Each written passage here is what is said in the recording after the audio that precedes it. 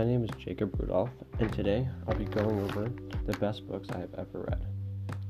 The best books I have ever read must be the Hunger Games series.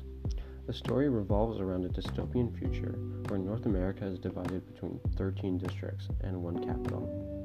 The districts did not like the way that they were being treated, thus started a war.